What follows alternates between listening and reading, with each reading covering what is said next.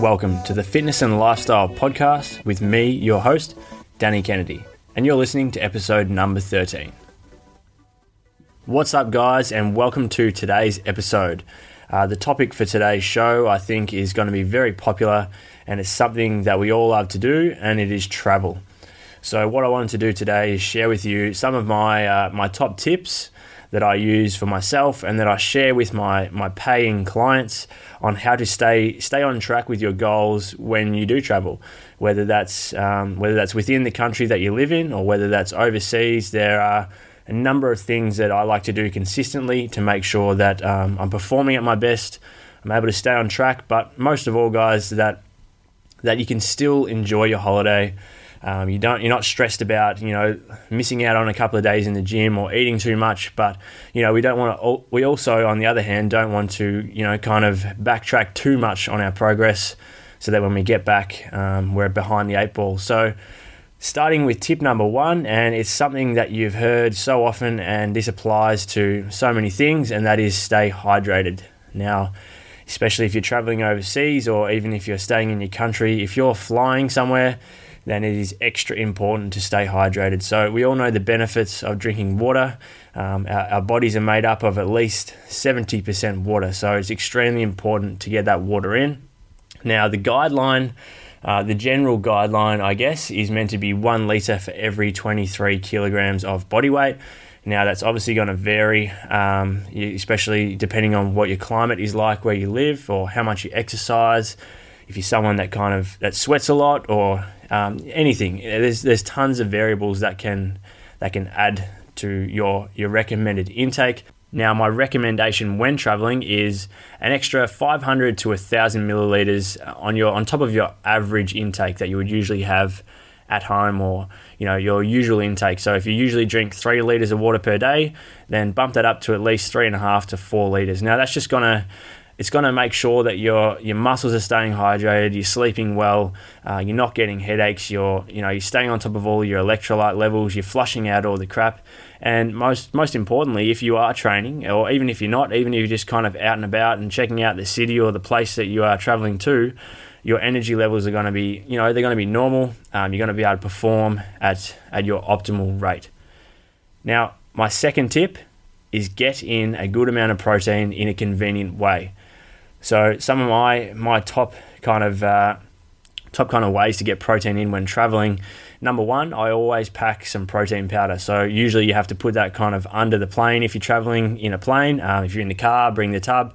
Do what you need to do. If you've got some samples from a fitness expo or whatever it may be, just bring some form of whey protein. So then you've got a quick, easy fix of protein if you can't, get some from your food.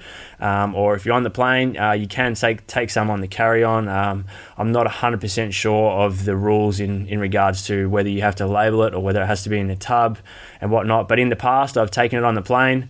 If you're not a fan of any of the plane food, or if you are in a calorie deficit and you don't want to waste, your holiday calories, I guess, on the plane food, then get in a protein shake and just make sure you're hitting your protein intake for the day. And that can be hard when you're traveling sometimes. Like I said, if you don't have access to a microwave or kind of cooking equipment in your apartment, or if you're out and about and you just can't find a healthy option or something that fits within your daily requirements, then it's always handy to have a bit of protein powder. With you, so then you can just whip up a shake. Another way to get in good protein when traveling is protein bars. Something like a Quest bar is really good, or even another form of protein food. So, they got things like cookies and all that type of stuff now, even protein chips, but some kind of snack that you can take with you in a small bag. It doesn't take up a lot of space. You're allowed to take it on the plane and whatnot, but we just need something that you can get a quick, easy fix of protein.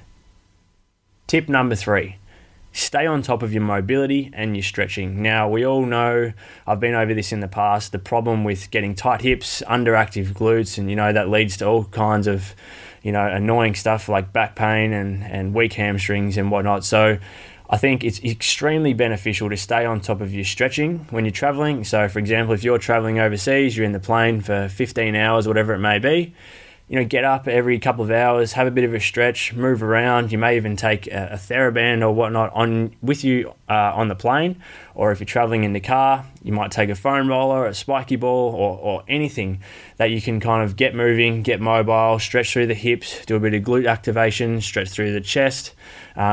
Just stay on top of your posture and be aware that you are sitting down probably, especially when you're going to the destination, you're sitting down a lot more than what you usually would.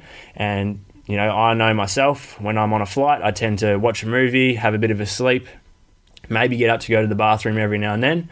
But by the time I get to where I'm going, I've been sitting down for, 6, 7, 8 hours without moving, and my hips are just killing me. And I can really notice it in the following days that how much sore my back gets, how tight my hips are when I try. I might go and do a lower body day in the gym, and my glutes aren't firing, my hips are tight. All kinds of things that really have a negative impact on your training, and also just the way you're moving, walking around, and even the way you sleep sometimes. If you've got tight hips, you might have a bit of a sore back going to bed, you sleep funny, you wake up the next day and you just don't feel great. So it's easy to do. Spend 5, 10, 15 minutes per day, get that mobility in, have a good stretch. If you can take a spiky ball or a lacrosse ball or something like that, those pocket physios, they're perfect for on the plane or in the car. Nice and small, they'll fit right in with your bag or whatever you're carrying with you, and just get moving, stay active. My next tip, and I think this might be one of the most important tips that I give you today, and some of you may not expect it, but I want you to train. I want you to get to the gym, or maybe get outside, get down to the beach, or find a hill or whatever it may be, and just try and maintain what you've built up. Now, I know some of you are probably thinking, why would I go to the gym? Why would I train when I'm on holidays? That's why I train before I go on my holiday, to look good, just relax and kick back. But if long-term sustainable health and fitness is your goal, is part of your goals, then I think it's important to maintain some kind of strength and aerobic capacity while you're away. Now, I'm not saying you need to go into the gym and train kind of 5 or 6 days a week, but I think 2 to 3 sessions a week just to try and maintain what you've built up. Go in, pick some big compound heavy exercises, lift some good heavy weight, maintain that strength, get the heart rate up, do a bit of interval training, or you might go for a walk every morning with your partner, your friend, family, whatever it may be. But I think it's really important to maintain what you've built up. And you're gonna be stoked when you get back from your holiday. You go back to the gym.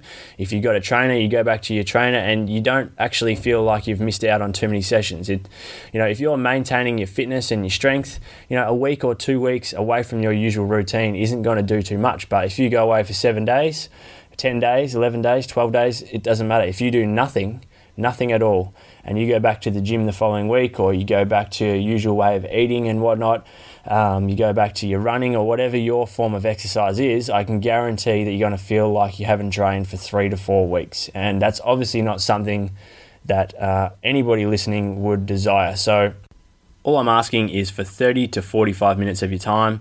Get the session done, you'll feel much better for it, and in the weeks following, you'll really benefit from just maintaining what you've worked so hard to get in the first place. Now, on the other end of the spectrum, I'm kind of talking to the guys and the girls now that like to train 6 to 7 days a week and find it really hard to step away from the gym, really hardcore right into it. I'm actually going to say to you, take a few days off, reduce your overall load, your overall training volume and training days. If you go away for a week, only train 2 to 3 or 3 to 4 days of that week. I know you might feel a little bit guilty. You're going to be itching to get in there, but it's a good thing. Your body is going to love you for it. You're going to go into the session absolutely pumped because, as I mentioned, you're probably feeling a little bit guilty about not training, so you got a bit of extra energy. You're going to feel really good, and by the time you get back from your holiday, you go back into your normal routine. I can guarantee in those weeks following, you'll start to, you'll lift a bit heavier, you perform a bit better in your runs. You're going to be so much more determined to succeed at whatever your goal may be just by taking those days off. And not only physical, mentally, it's so refreshing having a few days off, going over your goals again, whether it's goals in the gym or at work with your family life, social, whatever it may be. Just take that time to step away from a bit, give your body a bit of recovery mentally and physically, and then once you've done your holiday, feel free to jump straight back into your routine. But I guess the main point I'm making with this tip is just try and maintain what you've got. Don't make the holiday about training, but also don't make the holiday an excuse to do nothing at all. Now, the final tip, and this is a big one. This is this is something that a lot of people struggle with, and it's definitely understandable. I've gone through it. Even when I travel now, I still struggle with it. But this is about nutrition. So, depending on what you do with your nutrition. Currently, for myself and my clients, I obviously follow flexible dieting. So I'm kind of working towards a calorie and macronutrient goal, making sure I hit my micronutrients, so my fiber, vitamins and whatnot. And that allows me to choose from a large range of foods and not so much stick to a specific meal plan. So I can, stray from the usual foods, but still get the same end result. Now, this is perfect when you're traveling, but even still with flexible dieting, there's going to be days where you go out for dinner or you go out for a few drinks. You're in a different part of the world sometimes, and you should be able to enjoy what you do and enjoy the experience of a different culture or wherever you may be. So my advice to you would be that there's a number of things you can do. Now, let's say, for example, your calorie intake goal for the day is 2,500 calories. Usually you have that over 4 to 5 meals, nice and even. One possible thing that you could do is minimize the calories you eat in the first part of the day and keep a bit of a buffer for later in the day. So similar to when you go out for a big meal when you're at home, it's very similar here. So minimize calorie intake early in the day if you know you're going to be eating big at night. The second thing is maybe increase your calories on that trip. Now, I don't mean go out and just eat yourself silly every single day and come back looking like a whale and put on 10 to 15 kilos. But what I mean is allow yourself that extra few hundred calories each day. Know that when you get back, you've taken a rest, you're mentally and physically refreshed, and you can reduce your calorie intake when you get back. But I've been on holidays where I've restricted my calorie intake. I've got back from the holiday and I felt no different. I was really disappointed that I didn't let myself enjoy the holiday, enjoy the time with my family and friends. But then there's been holidays recently where I've gone and said to myself, you know what? Allow yourself a few hundred more calories each day. Maybe when I go in and train, I push that little bit harder, do those few extra intervals when I do a bit of cardio, or do a few more sets on squats or whatever it may be, just to expend a bit more energy, but just not get caught up in the fact that I'm eating more than usual. And it's hard to do. Trust me, I know from experience it is hard to do. But you've got to remember this is a special time, especially if you're with your family or a loved one or even just your friends. So don't get too caught up on the food side. Now, the third thing is, even though you may be increasing your calories or you may be not eating as much early in the day to save up some at night, I still suggest that you do track your calories, because it is easy to get caught up with, the whole holiday feel and just completely blow out. And when I say add in a few hundred extra calories, I don't mean an extra 1,000 or 2,000. So it's important to have a rough idea of how much you are eating, because especially if you're new to flexible dieting, it can be very hard to kind of eyeball what you're eating. And if you're eating out a lot, they obviously add in a lot of things like oils and whatnot that you wouldn't usually add in. So it's important to keep track of what you are eating, and just to make sure that you're not going too far over the top. But all in all, make sure you enjoy yourself. Try new foods if you're in a new country, or even if you're in the same country, if you're bloody half an hour from where you live. Just enjoy yourself, let yourself relax. Don't be that person that's on holidays and the whole family has to go to a salad bar because you want to stick to your 2,000 calorie diet. Plan in advance. If you know you're going on holidays, you may even reduce your calorie intake for a week or two beforehand, just to create that buffer, get yourself, drop a little bit of body fat to allow yourself to just switch off, enjoy yourself, and you will feel so much better for it when you get back. Get rid of the cravings, and just enjoy it. It's something that you'll look back on, and you don't want to look back on it and wish that you had have eaten that ice cream or had have gone out for that steak or pizza. So these are my tips, guys. So I'll run through them again. Hydrate. Make sure you stay on top of your protein, and do that by having convenient protein sources like whey protein powder or protein bars and shakes and whatnot. The third one is stay mobile and stay flexible, I guess. So stretch, keep on top of your mobility, your myofascial release through the hips, and keep the glutes activated. The fourth one is keep moving and maintain what you've worked hard to achieve so far, whether that's strength, aerobic, anaerobic capacity, flexibility, whatever it may be. Just try and maintain it. Don't make the whole holiday about training, but also don't completely switch off and forget about what we've worked so hard for in the first place. And the last one is nutrition.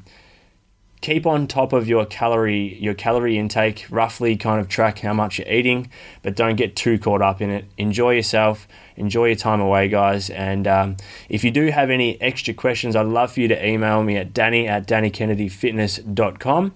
I mentioned throughout this podcast that I follow flexible dieting. My clients follow flexible dieting, and I think it's an extremely sustainable way to eat that will provide results for the rest of your life, whether that's fat loss, muscle building, maintenance, athletic performance, whatever it may be.